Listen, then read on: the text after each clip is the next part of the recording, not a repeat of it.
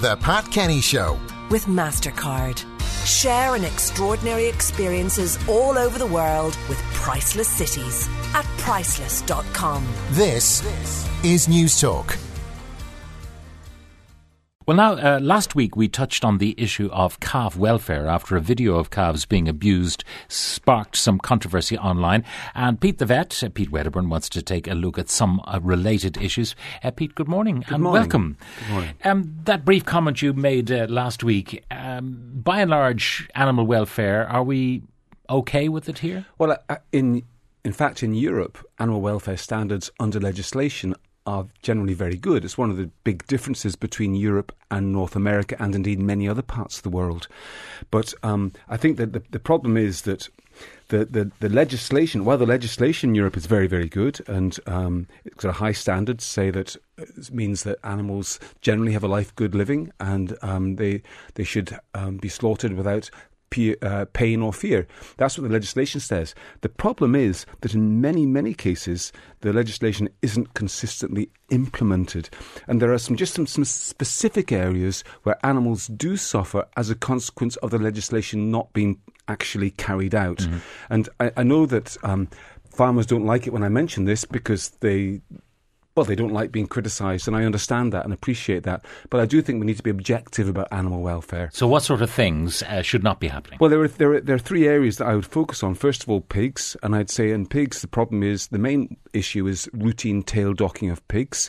The fact is that the vast majority, over 99% of Irish pigs, have their tails routinely docked within days of birth.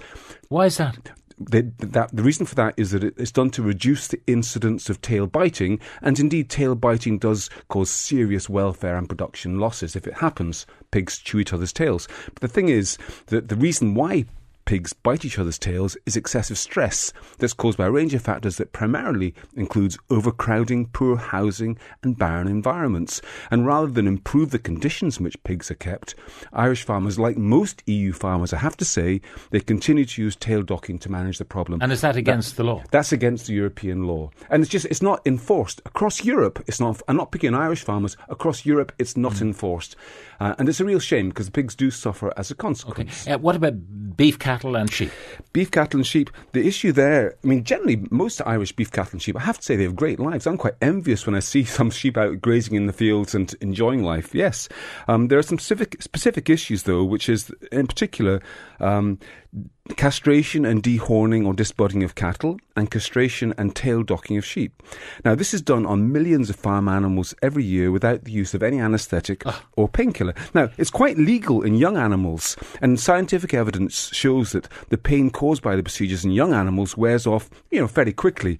But the problem is the pain is much more severe and longer lasting in older animals, and at the moment it's illegal to castrate cattle over the age of 6 months, or dehorn calves over the age of 2 weeks, or dock lambs' tails over the age of 8 days without using anaesthesia or painkillers. Yet that's what happens. Going on.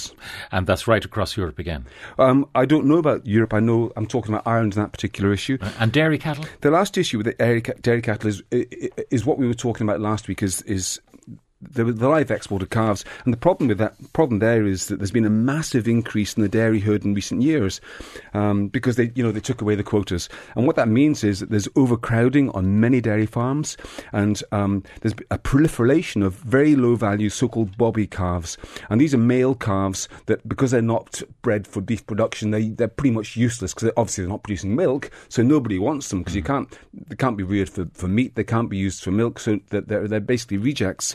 And so there's stories, anecdotal stories of neglect on some farms, and even rumours of some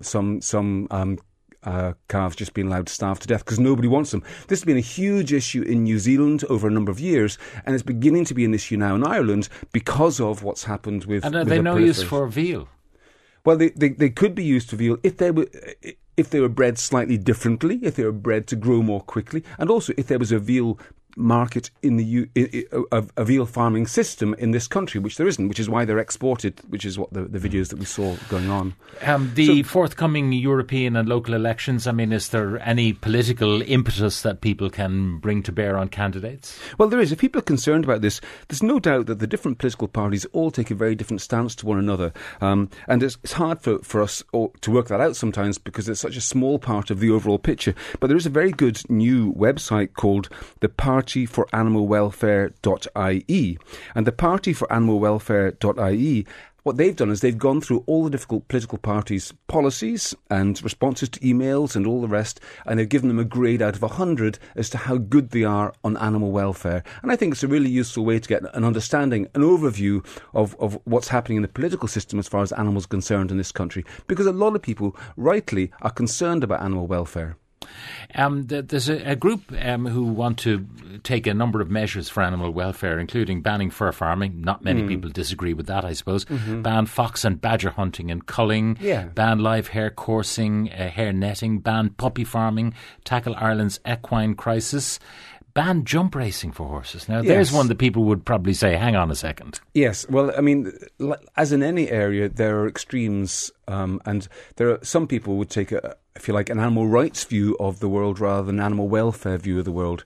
Animal rights means that animals should be treated just like humans should be treated, and no more than you would chase people over jumps, force them to run when they might not want to run, should you do that to animals, in their view. So, some people are absolutely against using animals for entertainment. Now, obviously, those views are unlikely to become accepted across the board in Ireland, but you need to have people campaigning for those views in order to get any budge in the right direction, and I suppose that's what this is about. It's about people expressing their democratic voice, and the election are an important time to do that. So do go there, partyforanimalwelfare.ie, read their stuff, and you'll find out more. Okay.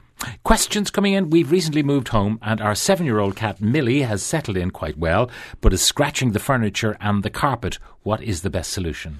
Best solution is to accept that cats do scratch. It's a natural behaviour and they do it to mark their territory, and it makes them feel good as well, and it stretches their joints and their muscles and so on. So what you should do is provide decent scratching posts. That means ones that are quite high, vertical ones that go up maybe 3 foot high, and also horizontal scratching posts. People don't think about that, but horizontal surfaces so they can scratch along the ground. So they'll go to the place where they get most satisfaction out of scratching, and that might not therefore include your furniture if you have a better option for them. That's exactly the idea. Okay.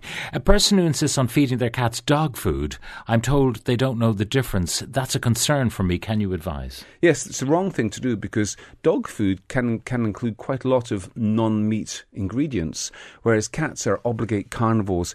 There are certain nutrients that cats absolutely need to get that they can only get from meat, and therefore they have to have a higher meat diet than dogs. So while dogs can thrive on cat food, cats cannot routinely thrive on dog food, so you shouldn't do it. So it should be cat-specific, the food. Yeah. My daughter has a small crossbred rescue dog, 1-year-old. Every time someone calls to the house, she pees on the floor with excitement.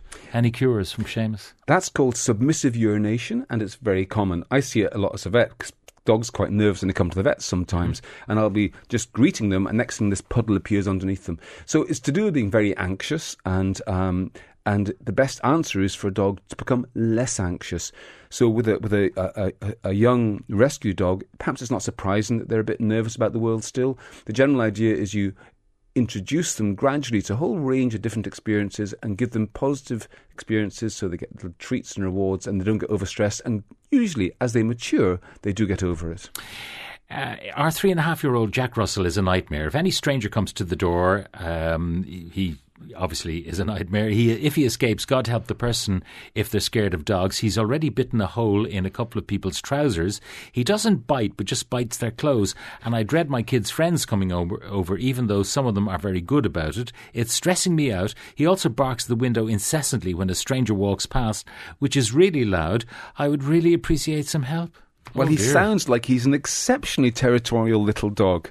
He is just doing his job in his wee mind. He's looking after your home and he's keeping out strangers and potential burglars and robbers and attackers. So essentially what you have to do is you have to somehow get him deconditioned to doing this. He's learned that it's a great thing to do, and he's learned that it's fun, and he finds it fulfilling. So it is very difficult for you, I have to say. You're not going to be able to manage to do this by yourself. You really do need to engage with a good behaviourist who will go through absolutely every aspect of how he reacts like this, and they'll teach you how to tone things down for him. It's not easy though, because he's got strong instincts to be protective. And a final one before you go to Facebook Live.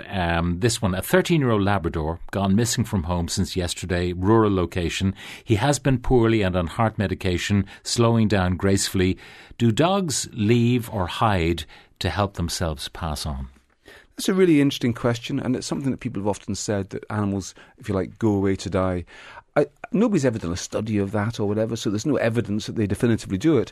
I think you could say that in general, a dog that's elderly and unwell probably does have a sense that things aren't right inside them, and sometimes in looking for comfort, they may just wander off somewhere just because they're feeling restless, and when they wander off somewhere, when they find somewhere that seems comfortable, well then they'll just settle down there. And obviously if they're ill, and then they may well pass away there. So it's hard to know. I wouldn't just say, oh, it's fine, he's gone off to die somewhere. I think it's more likely that if a dog does go off like that, they quite likely do need a bit of help. And so it's well worthwhile going looking for them so you can find them. So if they are in distress, you can make sure that they're passing easy. He's unlikely to have been stolen because he's so old. They don't steal old dogs. And he's unlikely to have gone too far because of his heart ailment and so on. Exactly. But I think one of the great blessings we have in veterinary is that we have euthanasia. We can help animals to exit their lives peacefully and painlessly. So, but I would see if you can find him, because he may well need your help.